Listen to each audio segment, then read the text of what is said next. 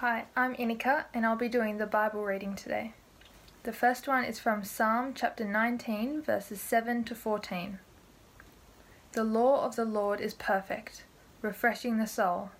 The statutes of the Lord are trustworthy, making wise the simple. The precepts of the Lord are right, giving joy to the heart.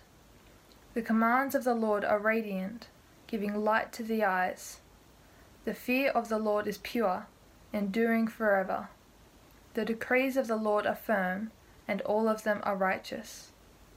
They are more precious than gold, than much pure gold. They are sweeter than honey from the honeycomb. By them your servant is warned. In keeping them there are great reward. But who can discern their own errors? Forgive my hidden faults. Keep your servant also from willful sins. May they not rule over me. Then I will be blameless, innocent of great transgression. May these words of my mouth and this meditation of my heart be pleasing in your sight, Lord, my rock and my redeemer. And the second reading is 2 Timothy chapter 3 verses 14 to 17. But as for you, continue in what you have learned and have become convinced of, because you know those from whom you learned it, and how from infancy you have known the Holy Scriptures, which are able to make you wise for salvation through faith in Christ Jesus. All Scripture is God-breathed, and is useful for teaching, rebuking, correcting, and training in righteousness, so that the servant of God may be thoroughly equipped for every good work. Well, as we come to God's word today, let's pray and ask for his help to not only understand, but to respond rightly. Let's pray. Our Heavenly Father, we do thank you for your word given to us, which is living and active. And we do ask now that you might help us as we shift from the foundational principles of worship that we've considered the past 2 weeks to these habits of grace today, that you might enable us to think clearly, particularly about how reading your word is part of our worship of you. And we ask this in Christ's powerful name. Amen. Well, back in the 1990s, the Wall Street Journal reported that nearly 1,000 different cookbooks were then published in America each year, many of them glossy, full color, very expensive. But at the same time, fewer and fewer people were actually cooking, with increasing numbers eating out in restaurants or ordering takeaway. And the reporter for the Journal interviewed one lady in particular, a portfolio manager in New York, who had bought 16 new cookbooks in the last 3 years and also subscribed to 2 cooking magazines. But when asked about her use of them, she said, well, the last time she prepared a sit-down meal was nearly 4 years previously, and it didn't turn out. Well, today there are more translations of the Bible, more study aids, devotional books than at any time in the history of the world. Christian publishing is a big business, let alone all that's produced online. And yet for all that, people are reading and studying their Bibles less and less, so say surveys.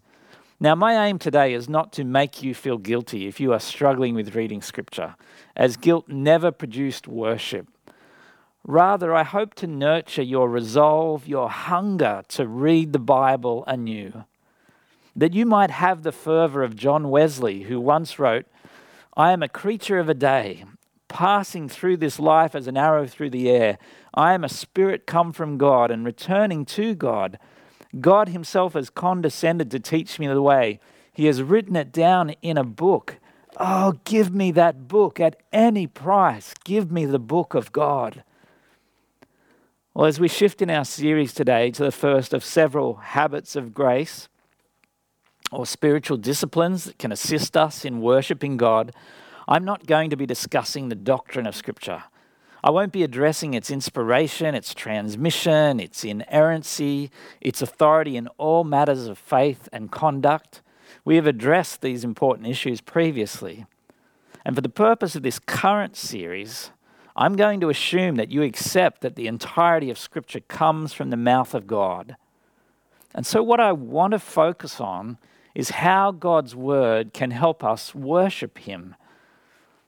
The question that we're going to consider today is this: how can reading the Bible exalt God in my heart and actions? If worship is about a deliberate submission of my whole life to God, whereby I exalt him in my heart and actions, well then how can reading the Bible do that? And the first answer to that question is, it can exalt God in my heart by reading it out of delight and not duty.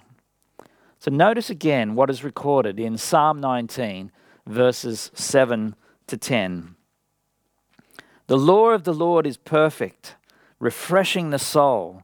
The statutes of the Lord are trustworthy, making wise the simple. The precepts of the Lord are right, giving joy to the heart. The commands of the Lord are radiant, giving light to the eyes. The fear of the Lord is pure, enduring forever. The decrees of the Lord are firm, and all of them are righteous. They are more precious than gold, than much pure gold. They are sweeter than honey from the honeycomb. Well, we see the practical impact of God's word here on our lives as it brings God's will to us. Notice that God's word is described with a number of adjectives. It's perfect, it's trustworthy, right, radiant, it's firm and righteous. But notice also what reading God's word produces in us: refreshment for our souls, wisdom, joy to our hearts, light to our eyes, fear of the Lord which endures forever. I mean, who would not want to pour their attention into such a treasure that can nourish us so comprehensively? Is it any wonder that King David asserts that such a resource is more precious than pure gold, that it is sweeter than honey from the honeycomb? If we think about the analogy of gold for a moment, we should grasp the intensity with which we should look into God's word. Gold rushes have always happened, but a current example of gold fever is in Zimbabwe, where for the last few years, groups of men have used picks and shovels to dig up bushy patches of land outside Zimbabwe's second largest city. Usually led by one man carrying a metal detector, they leave open gullies all over the area, digging wherever their metal detectors sense gold, clearing bush, burning grass if they had to. Such is their urgency. But perhaps you find the Bible hard to mine for its nuggets and largely tasteless and bitter in your mouth when you read it. The idea that it is the most precious commodity on the planet, the sweetest delight in the world, may be hard for you to compute.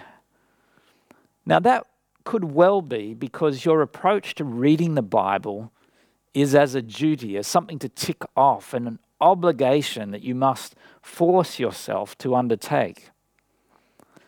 At the end of last year, I traveled with my family to the United States, and one of the highlights was going to Yosemite National Park. It was awe-inspiring. It's a World Heritage Site with internationally recognized for its granite cliffs, its waterfalls, its clear streams, its giant sequoia groves, lakes and glaciers. But just imagine that I felt no satisfying wonder when I got there, no response of worship to God. Imagine that I never even walked on any of the paths to explore it, but only got out of the car once to take a solitary photo to prove that I had gone there, to tick it off my bucket list, to fulfill some burdensome duty.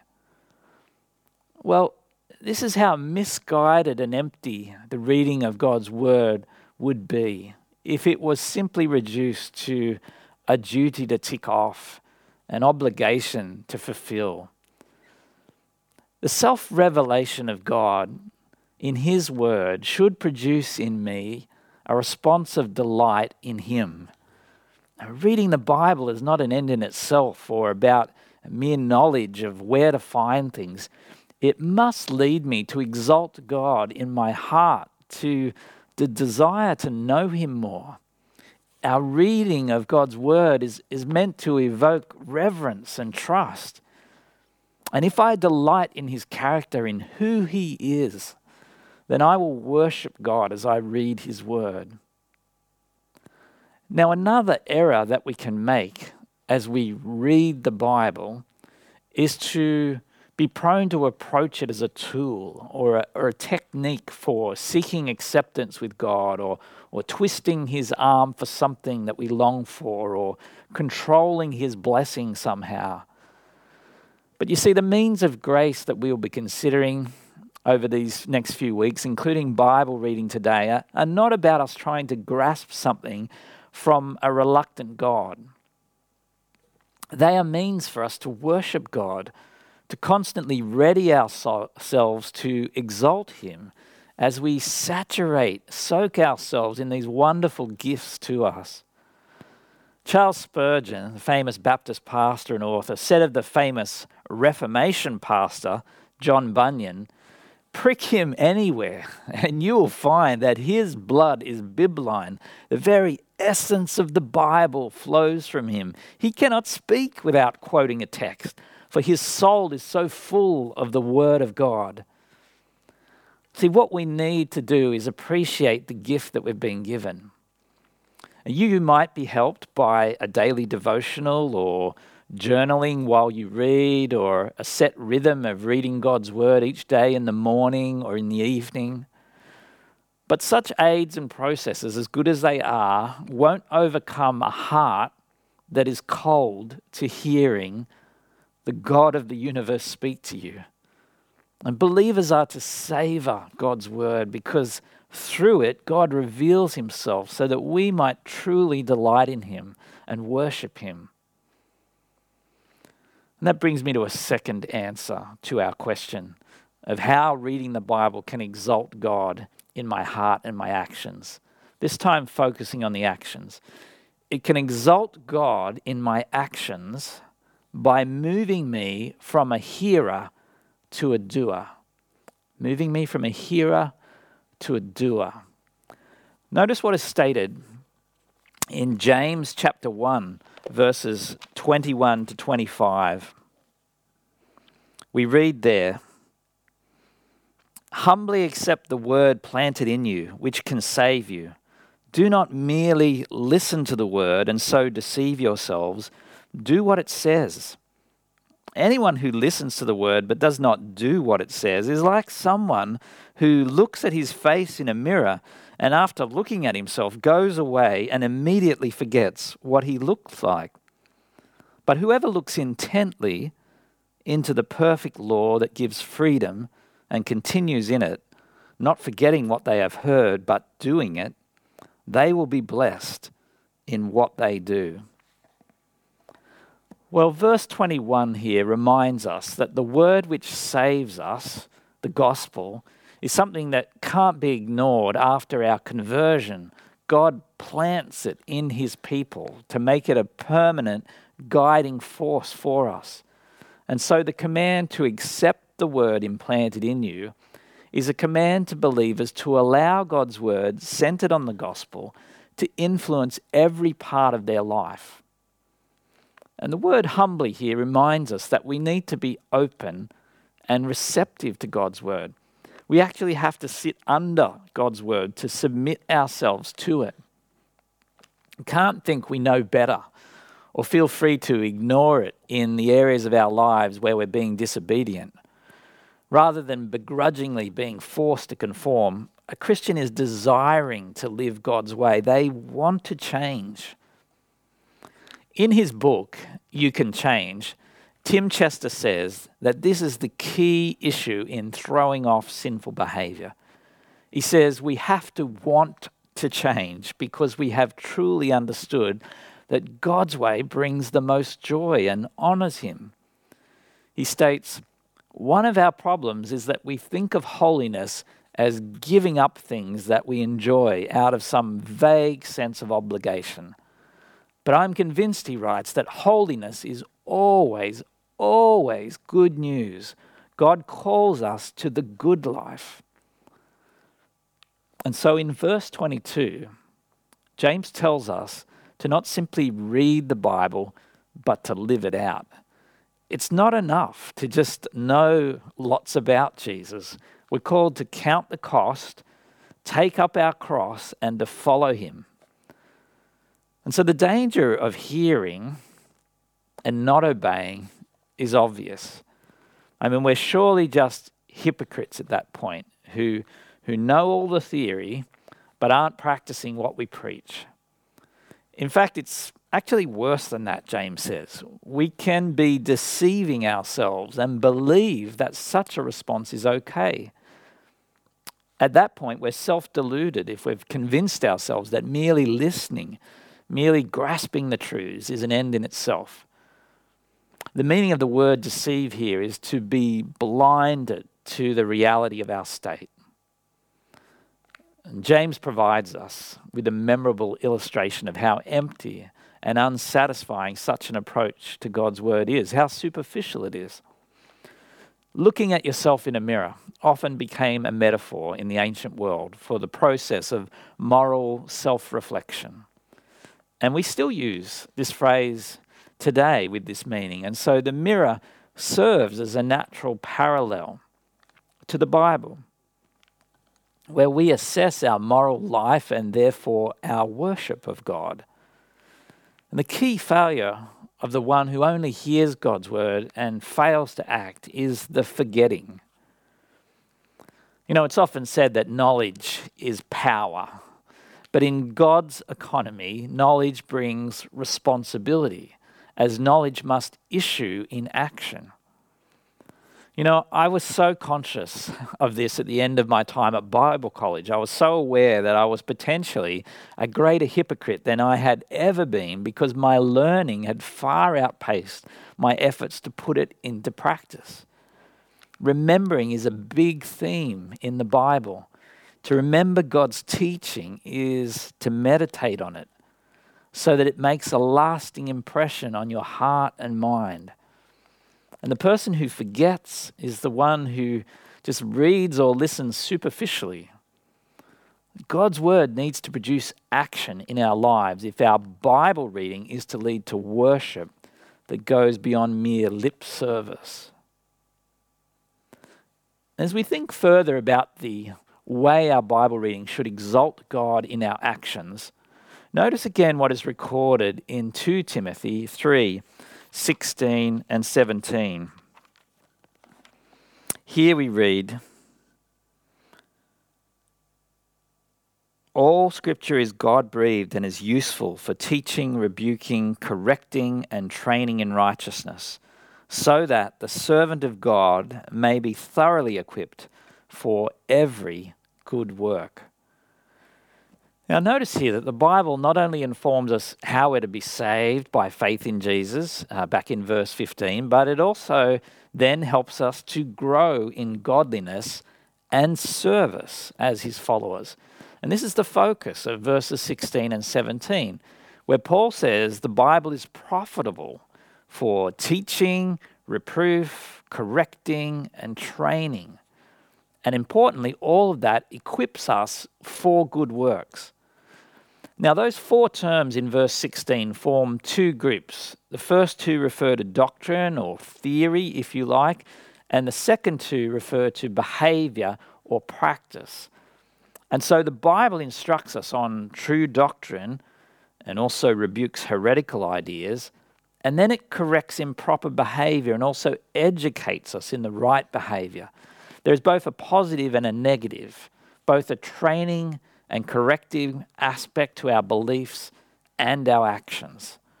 And this is why Scripture is so useful, so profitable for us to study, as Paul says. And this training from the reading of the Word, which helps us in our growth and godliness, will itself prepare us, equip us for every good work in verse 17.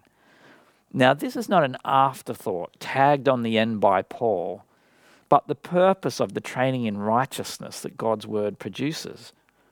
You see, the logic of this whole section is that if Scripture comes from God and it's true, and that it provides the content of belief and the guidelines for conduct, So then we will be enabled to do good works that please God, that are an expression of our worship. And so our changed hearts must lead to actions, to good works. And such good works are an important part of our worship of God. They're part of our offering our bodies as living sacrifices. It's often been said, but other books were given for information, but the Bible was given for our transformation. Now, as we think about all of this, there can be a further blockage in our desire to read the Bible. Not only is it a mirror that shines a light on our sin and need to change, but it calls me to serve others. My Bible reading should not only produce a response of worship that pursues growth in personal godliness, but it should produce service. Now, the reason that we find this hard is that it's other-centered, it's costly. You know, it's one thing to adore God's character, to delight in his promises, but it's another thing to heed his instructions, to give my life away in self-sacrificial love. As Michael Reeves and Tim Chester write in their book, Why the Reformation Still Matters, many people today are desperate to hear the voice of God. They become obsessed with personal prophecies, dreams, and words of knowledge. And without dismissing these things, which God may grant at times, they desperately seek a direct communication from God. Yet week by week, God is speaking to them directly through his word. The problem can be, they write, that they don't like what they hear through God's word. Perhaps they want a word that allows them to circumvent the call to take up their cross daily in worship. They want a word that justifies their desire for self-fulfillment, their self-worship.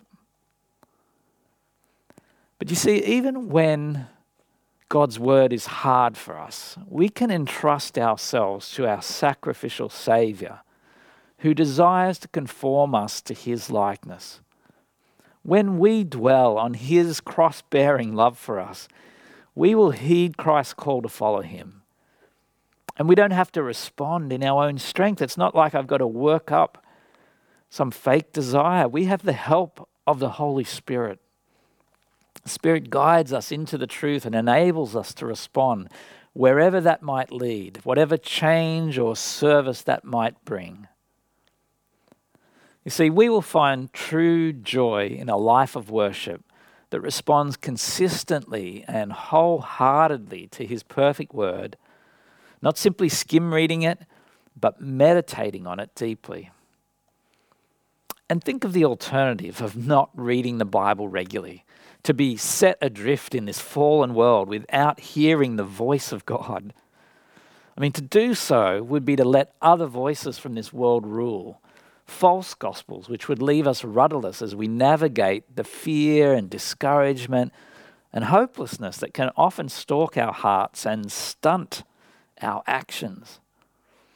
No, we desperately need God's word to feed our souls, to respond rightly to him with lives of worship that delight to exalt him, both in our hearts but also in our hands, our actions.